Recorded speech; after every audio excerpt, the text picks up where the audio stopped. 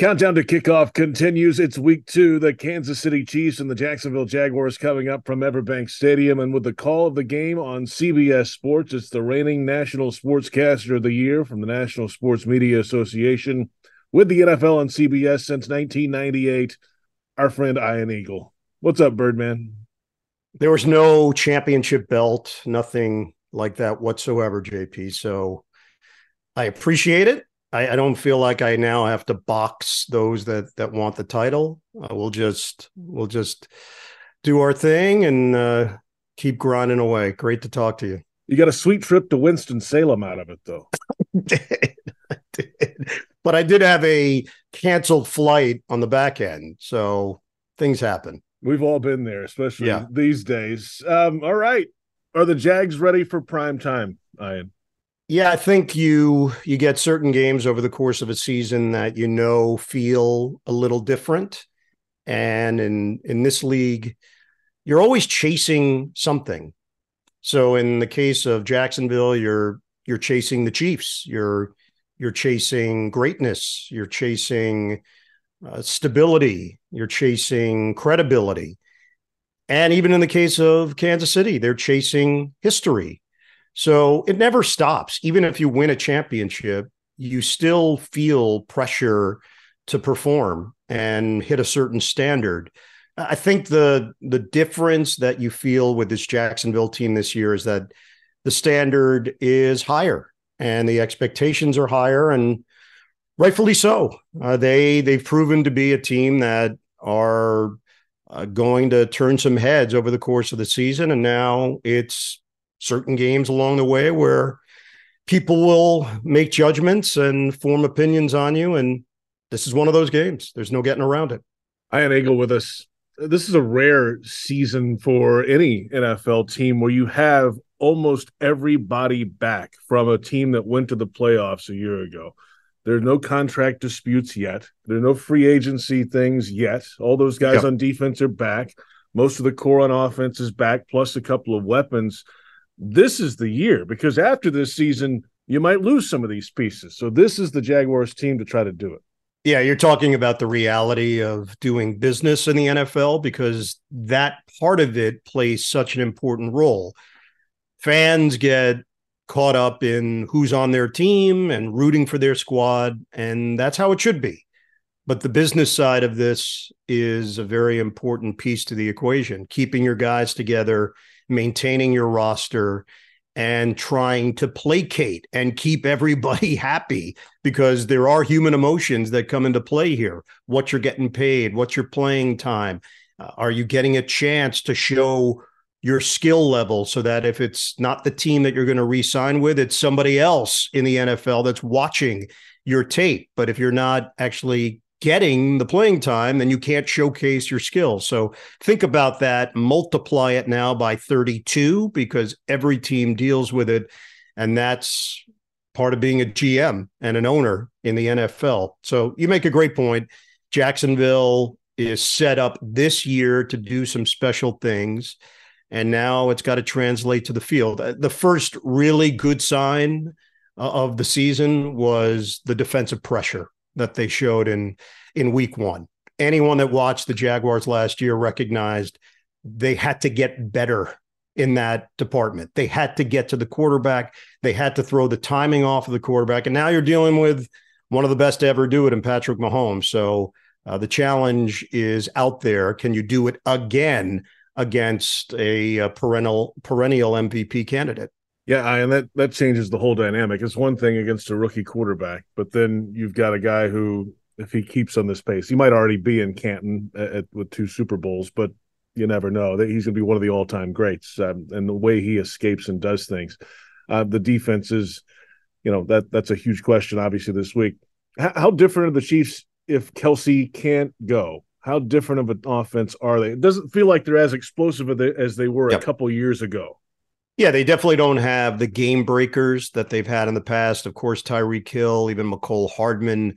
You had some guys that could wreck a game, and you just don't get that same mystique around the Chiefs offense that they once had. Now, I would tell you their running game is probably a little more effective because Pacheco is a punishing runner.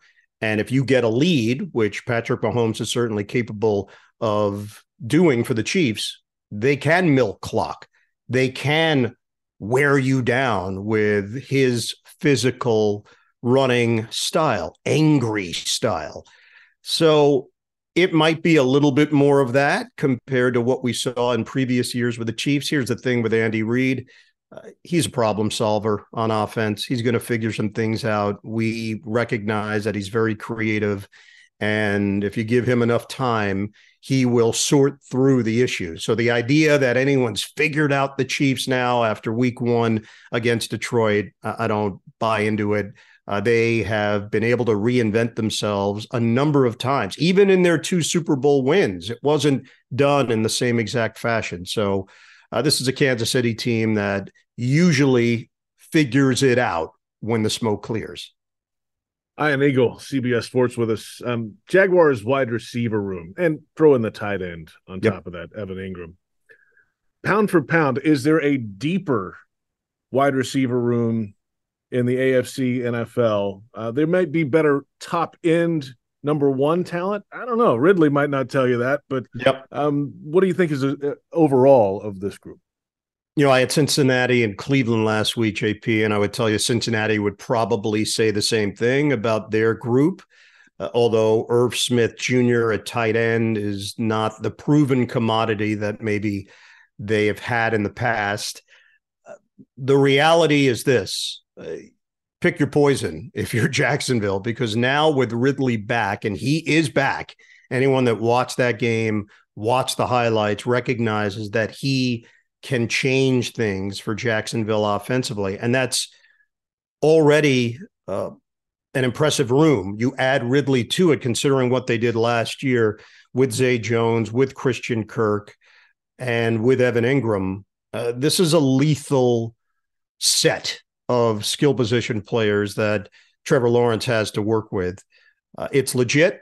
It's going to be up there in any ranking that you want to go over. And I do think it's going to be one of those each week. It might be somebody else emerging based on the game plan. It might be Ridley one week, could be Jones featured the next week, could be Ingram the following week. And then Christian Kirk goes back to his 7-catch, 122-yard, 1-touchdown performance that we saw last year. So really good signs for Jacksonville, and also signs of how to build a team.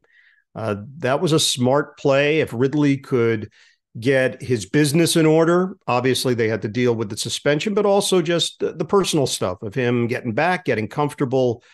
And man, they may have hit a home run on this one, because he looked every bit of the number 1 receiver you were hoping to get in that acquisition with Atlanta.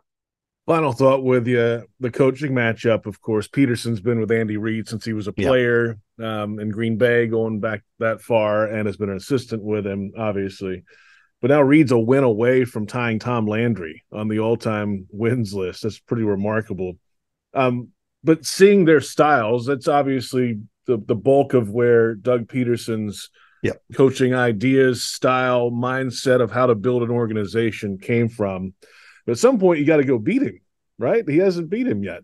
Yeah, I mean, that's part of this evolution of being a coach. Is odds are you're going to probably go against your mentor at some point if you've been in this league long enough. This particular relationship, I think, is even more unique just based on the fact that their relationship goes back to the coach-player day. So they really know one another. They know every aspect. They know each other at different points of their respective lives, personally, professionally.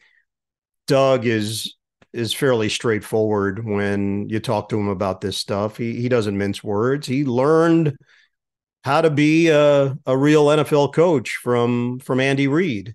And that's not taking anything away from others that may have mentored him in his life. It's just the bulk of his knowledge base is from Andy Reid. And not just how to call a game or how to install an offense, but how to run a program. And I think, to me, you're around it every single day, so you get the minutia. I parachute in parachute out. What stands out to me now with Jacksonville is the professionalism in which this team is run. And that doesn't happen in every situation where a new coach and new assistants and a whole new concept comes in. Culture is a big deal. And from day one, you just felt a very seismic shift from Doug Peterson taking over the program and changing the vibe. And it's not a simple fix. It usually takes a while. With Doug, it was immediate because he knew how to do it. He had done it before and he had been around it for so long. And a lot of that does have to do with Andy Reid and, of course, Doug and just his personal touch and his bedside manner and the way in which he treats people, his staff members, his players, people within the organization that have nothing to do with football. That's just Doug as a human being. And it's gone a long way in bringing credibility to this franchise again. What kind of early season salvo would this be if the Jaguars pulled it off around the NFL? Or it's week 2, right? There's a lot of football left. It is, but you saw the reaction that Detroit got after getting a week 1 win. I just think there's validation that comes with knocking off whoever's at the mountaintop. And that's part of being the defending Super Bowl champion is you're going to get everybody's best effort every single week because they know if you beat the defending champs, that following week in your facility, there's something else happening. You feel something. You feel like we belong, quote unquote. And that's a big part of this game is, does that permeate around your practice facility, through your offices? There's something about the NFL that's different than any other sport based on the fact that you only play once a week and you win, you feel the reverberations of that. You lose, you feel that too. It's hard to get that taste out of your mouth. You do it against, quote unquote, the best team in the NFL, potentially. It's layered. And I think it would mean a lot for Jacksonville to get a win like this and for their program, just to remind everybody that it's going in the right direction and good things are ahead.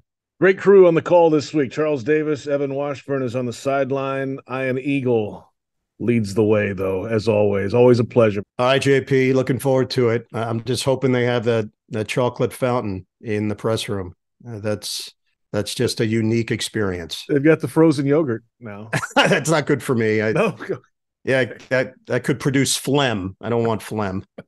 Who does? Nobody wants that. Nobody out there that says, I want phlegm. We need more. More phlegm. We'll talk to you on Sunday, Ian. All right, bud. All the best.